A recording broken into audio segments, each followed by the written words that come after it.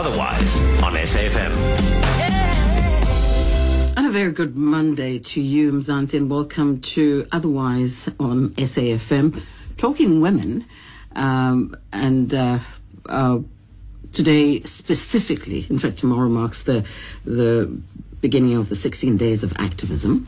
But my name is Jabu Tugwana. Hazel Owen is my producer, and our technical producer for today is Albert Klassen. You may reach us on 0892 10 20 10, email otherwise@safm.co.za, tweets at otherwise_SAFM or at Jabu Tugwana.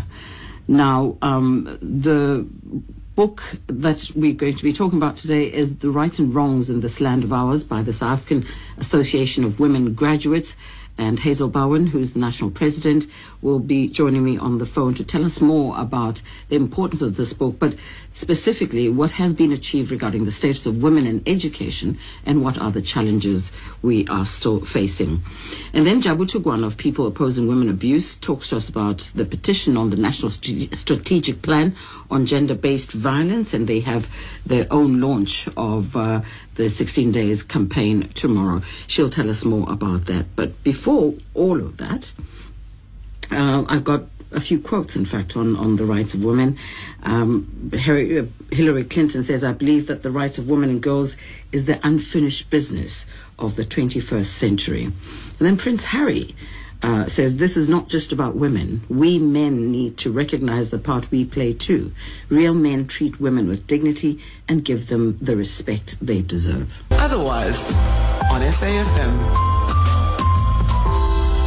Now, in this 20th year of our democracy in South Africa, it's appropriate that the South African Association of Women Graduates has published its 90th anniversary book detailing the changing South African context within the fields of inter alia, politics, social and family life, economics and education, with special reference to changes in the status of women over the years. What has been achieved regarding the status of women in education, and what are the challenges we still face?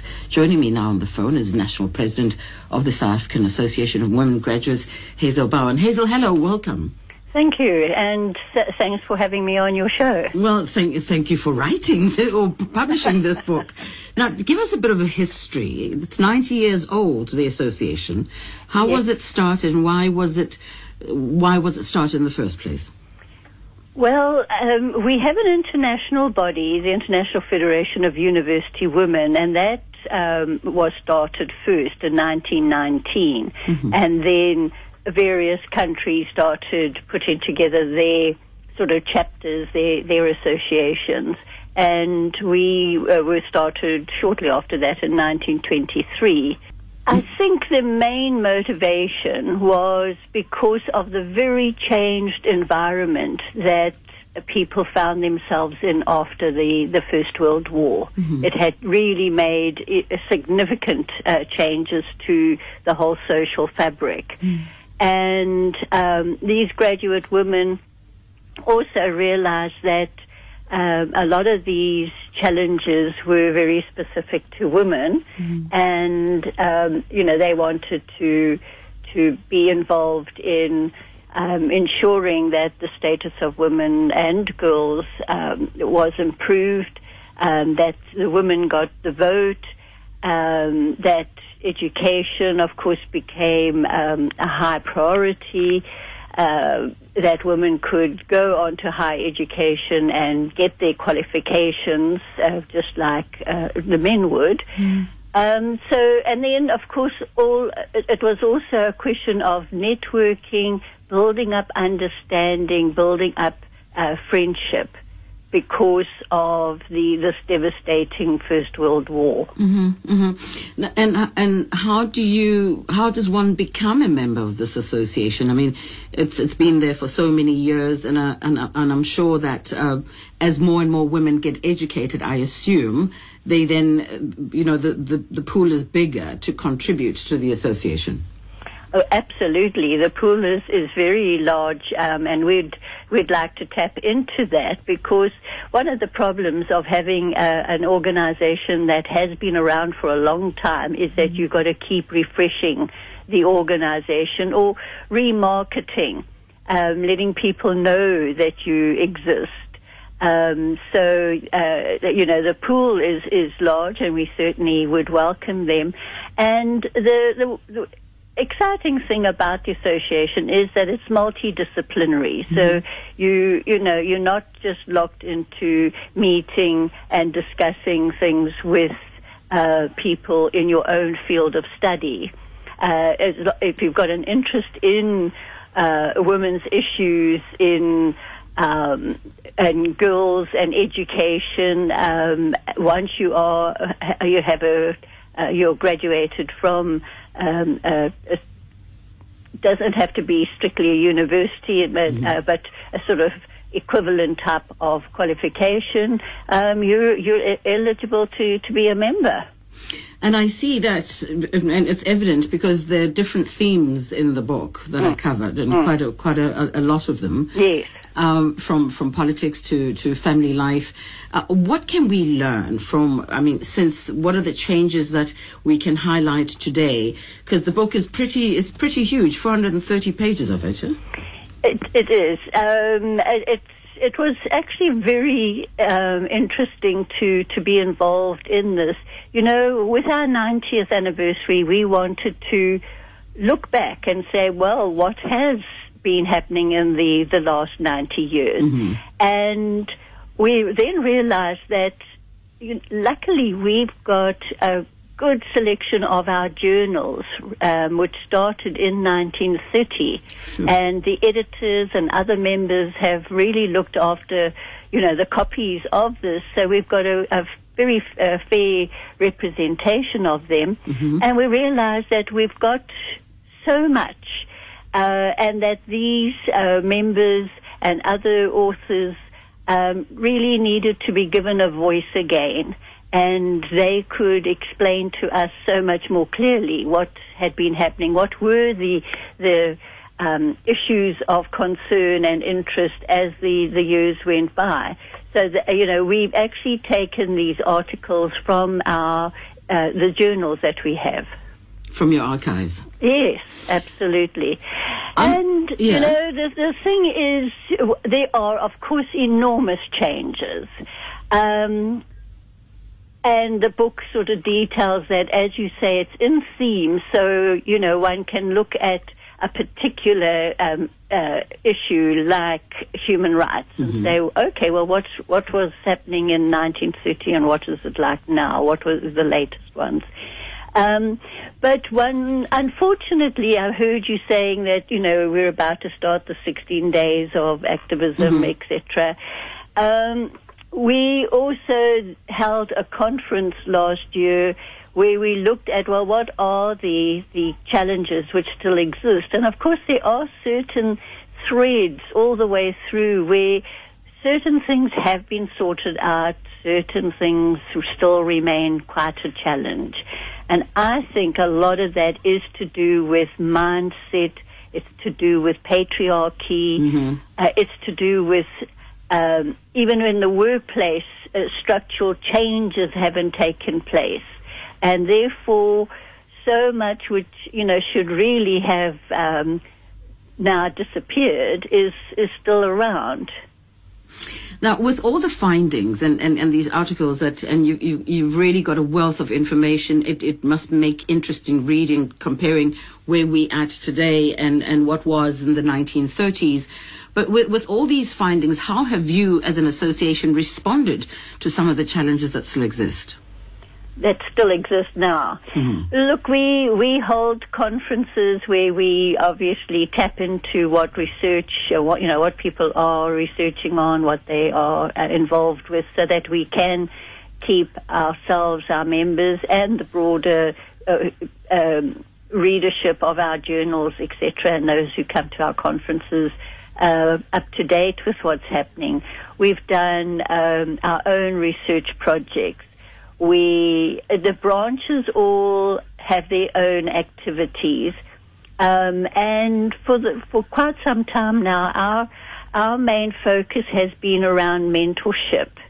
And we see our conferences and our journal, for example, as a form of mentorship, because we encourage our members to either participate in the conferences or to write articles. So there's a safe space in which they can start honing their talents and their skills.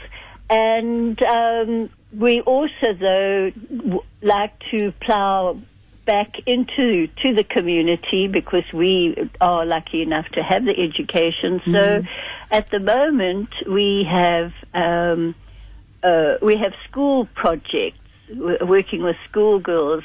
For example, up in Johannesburg, a number of schools from Soweto are involved in the Johannesburg one.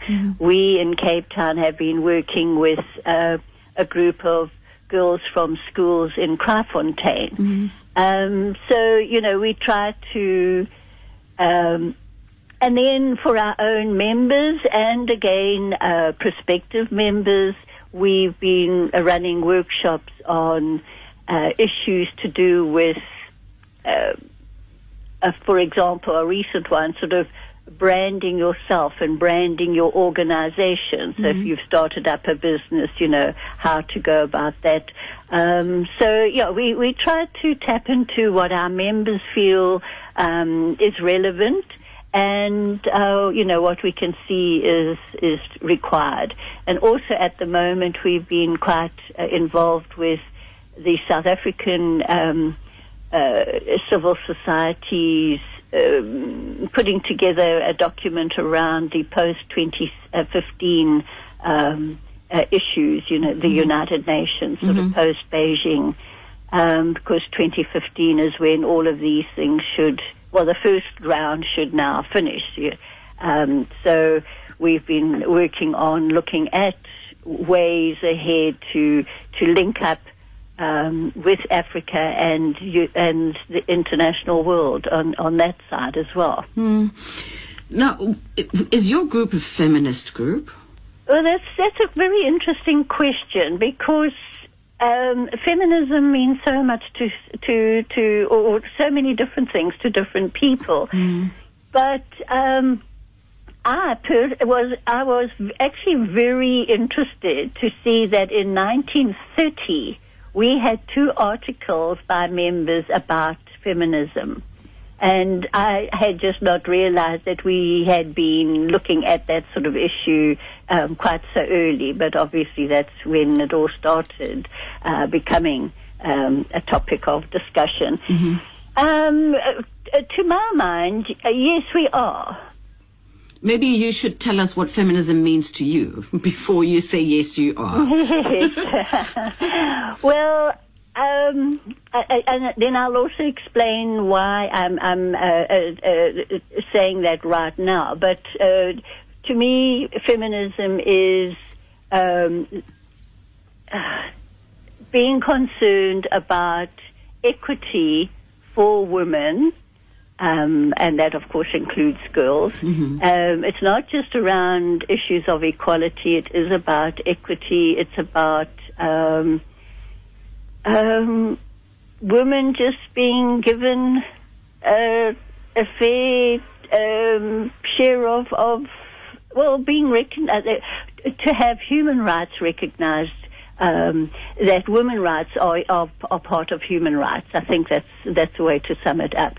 And why right now? I found it very interesting. I went to the Gender Commission's conference last year, and there were a number of organizations which had male and female involved. And what came up quite strongly at the conference in sort of chats, etc., and one comment that was made in the plenary session, is that women were recognizing, of course we recognize that the one way to really make changes, as I've said, patriarchy, mindsets, etc., one way to make the changes is to bring boys and men on board, so that they understand what we mean by women's rights and human rights, and how they fit in with this.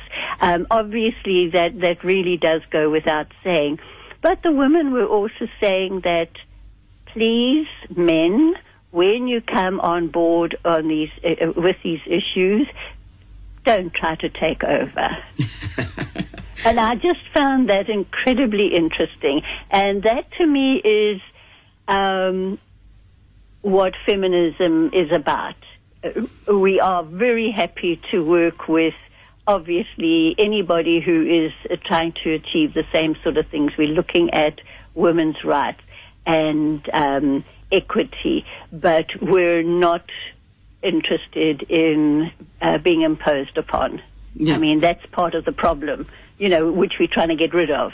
So we don't want it now to come into the structures that are trying to make these changes. So you're not anti-men, really? No, never.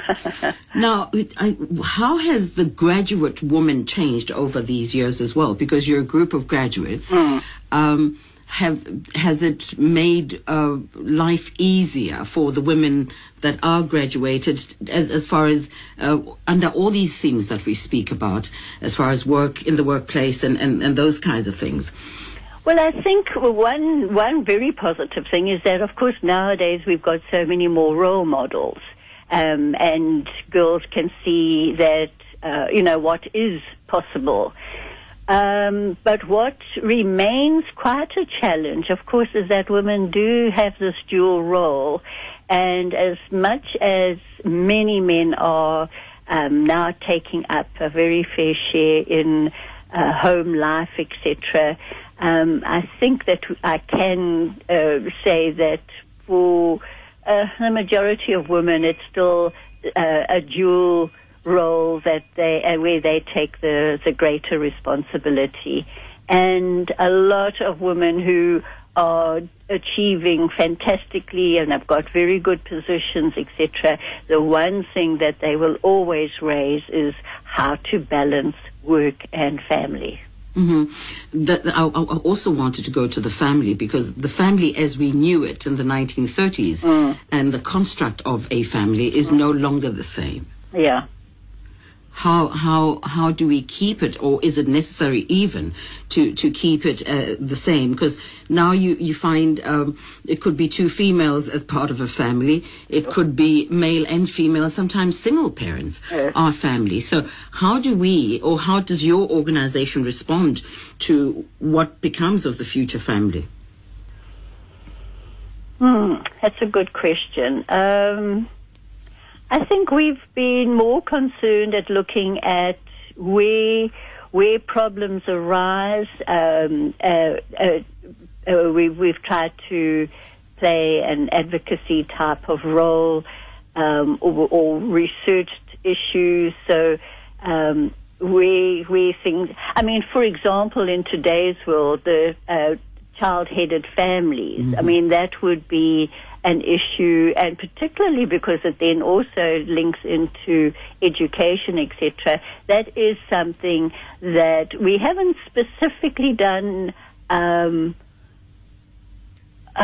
much on that, although it's been part of conference topics. But, that's the sort of thing we wouldn't really, I mean, we're obviously not going to try and advocate what a family is, because that just clearly is impossible nowadays. As you say, there's so many different forms of family.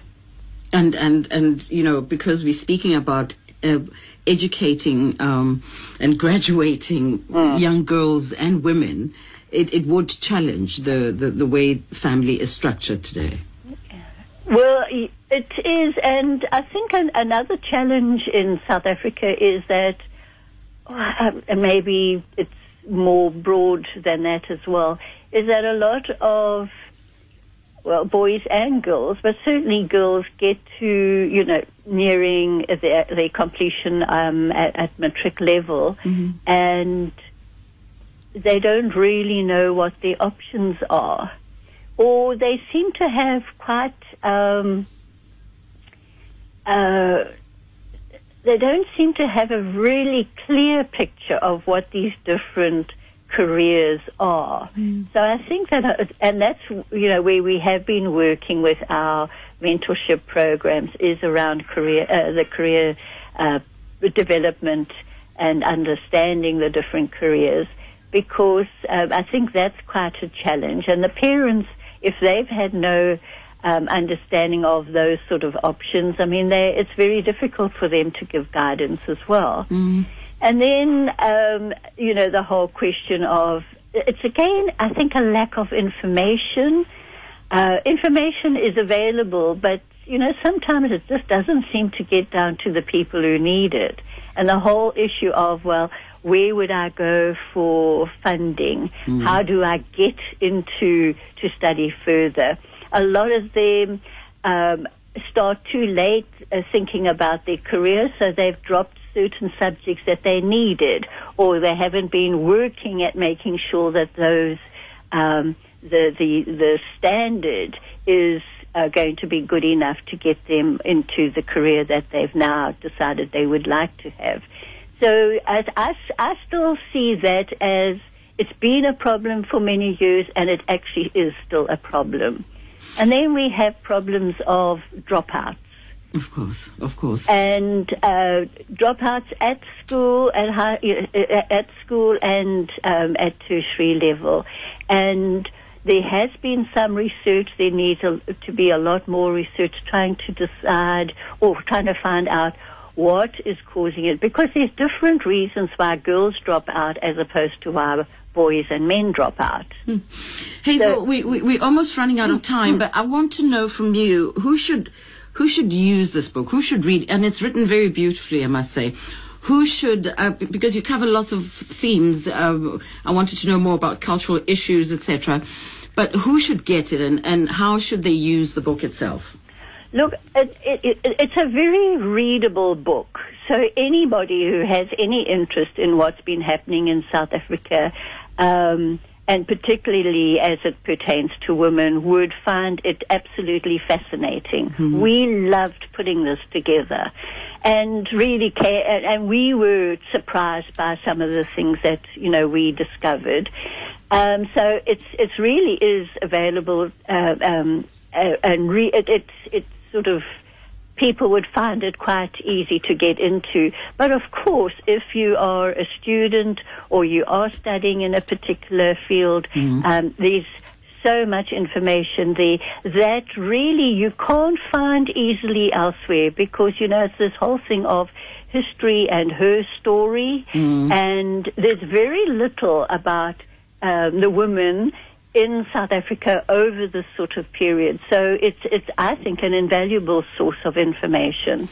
Hazel, thank you so much for joining us, and thank you for sharing your time with us. Thank you very much. You take care now. Bye-bye then. Bye-bye. I'll come back and tell you where to find the book. Otherwise, on SAFM. Just before news headlines, we were talking about, the book is called Rights and Wrongs in This Land of Ours. It records in great detail how South Africa was viewed and experienced by its members during the period 1930 to 2013. The writings come from the actual journals published by the South African Association of Women Graduates since 1930 and are contained in 430 engrossing pages. And under various themes as well: human rights, status of women, feminism, politics and the law, transformation and peace, education, community and family life, the economy and the workplace, science and technology, reproductive health, medicine and psychology, cultural issues, history and historical research, as well as some book reviews and poetry. And you may find this book at it's available directly through the organization, the association, and it's www.saawg.org.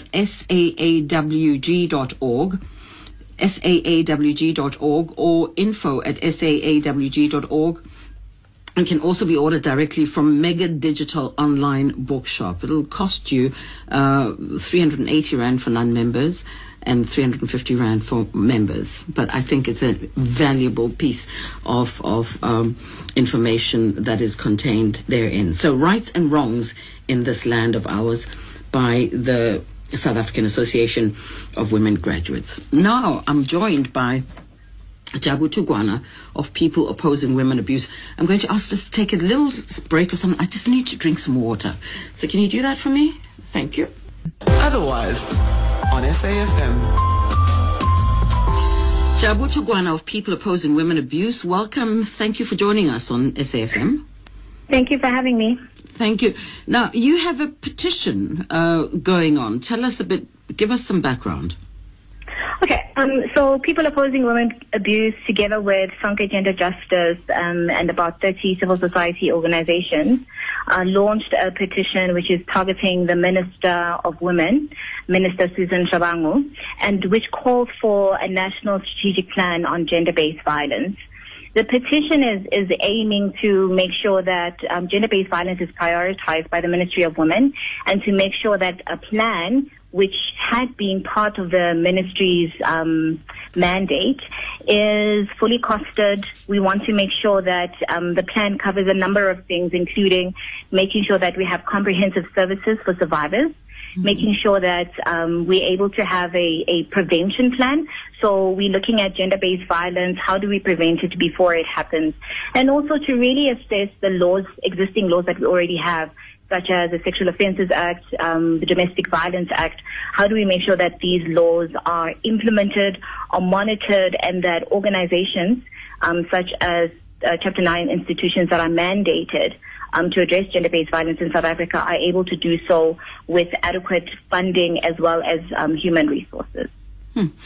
Now, what has happened since the last campaign? And I've always tried to find out if we do track progress with this campaign, especially the 16 days of activism.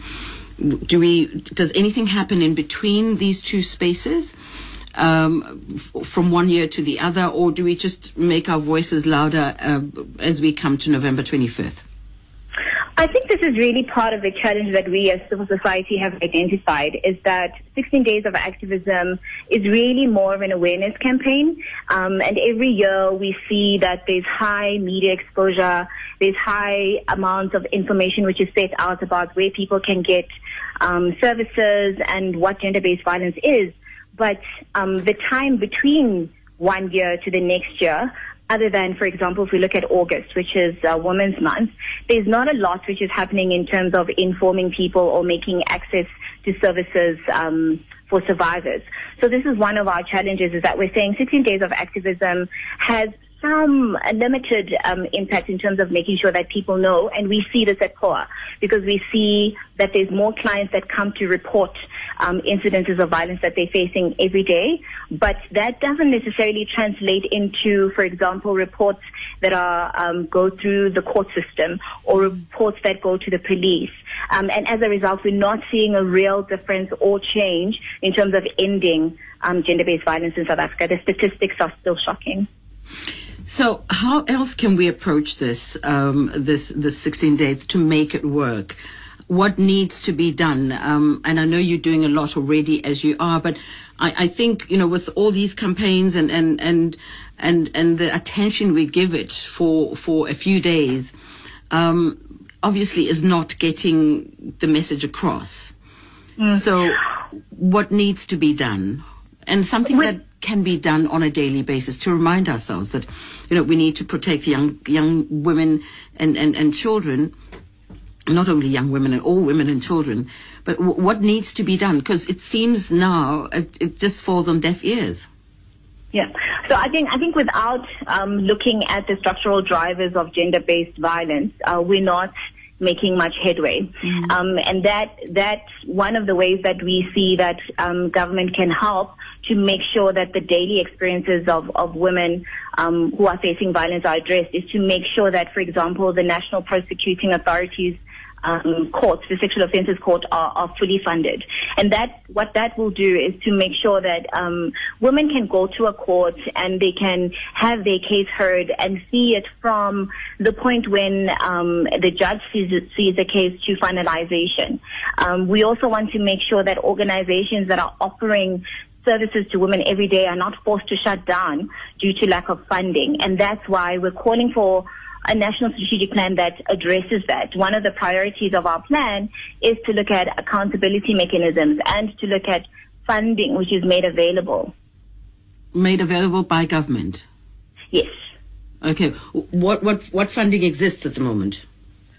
So, what we know right now is that in the previous minister, when she left the office when it was the Department of Women, Children, and People with Disabilities, she had indicated that there would be a budget which is made available to the National Council on Gender-Based Violence to address issues such as those that we are raising in our National Strategic Plan, which is over 6 million, but we don't know what has happened to that money. We also know that there's been a study which has been done recently by KPMG, which costs how much does it cost for gender-based violence? How much does gender-based violence cost the economy? And we know that it costs us up to 1% of GDP, which amounts to about 42 billion per annum. So there is an economic imperative to address gender-based violence, and there are case studies, like, for example, we know that in the UK, for every dollar that's spent on preventing gender-based violence, $6 is saved. So we feel that that money can be used for programming rather than for big events like the one that we know is going to happen tomorrow in Ekurhuleni to launch 16 days of activism. What happens at those launches? Usually you will have the minister make an announcement, and organizations will be invited to talk about the status of women in terms of GBV in the country, and then there'll be lots of catering for people who come from all over the country to celebrate or commemorate 16 days. Please do stay on the line for me, Jabu. Jabu, I want your ideal situation outside of government, because we have these every year. But ideally, what are you calling on South Africans to do? Ordinary people? Yes. We're calling on ordinary people to stand with us in terms of demanding a national strategic plan for gender-based violence. We want to live in a country where we don't have to fear that we are going to be raped. We want to live in a country where we know that the government is going to make sure that there are adequate resources, that if one does face rape, is able to go to the police, and the police are adequately trained. The police have enough information to document the case. We want to make sure that when the case goes to court, it's not delayed because of corruption. It's not delayed because someone lost the docket. We want to make sure that we have a country where resources are spent on programming rather than on big events every year commemorating violence, but not putting together a systematic plan which is fully costed, which is comprehensive, that addresses the problem. So how are you expecting us to participate tomorrow? By signing, there are very simple ways that people can participate. So one can go online and go to change.org and sign our petition to Minister Shabangu on the National Change.org. Change.org, that's right. Secondly, we have a number of actions that are happening nationally. Tomorrow, if you're in Johannesburg, you can meet us at 10 a.m. at the library lawns. There'll be hundreds of people who are gathering there and moving from 10:15 to the Premier's office to hand over a memorandum with our list of demands. In addition to that, there'll also be solidarity actions which are happening in KZN. We're also having other solidarity actions which are happening in the Eastern Cape in Bisho. And on the 27th, there'll be a march to Parliament. In Cape Town? In Cape Town. Okay, so 27th is when you want everybody to come down to Cape Town and march to Parliament. And are you handing over a petition there as well? It's a memorandum, that's memorandum. Right, yes. Fantastic. How do people get more information from you? Where do they go? Is it all on change.org? The petition is on change.org. If people want to get more information about the marches, the specific focal points in each province, they can contact me. My email is jabu@poa.co.za. Jabu@poa, P-O-W-A, huh? P-O-W-A, People Opposing Women Abuse. And our office number is 011-642-4345. 4345. Well, we'll be there. We'll support you. And I hope South Africa gives you as much support as you need. Thank you. Thank you for talking to us. Bye. Bye-bye. Jabu Tugwana of People Opposing Women Abuse, and jabu@poa.co.za or 642-4345 on the Johannesburg code.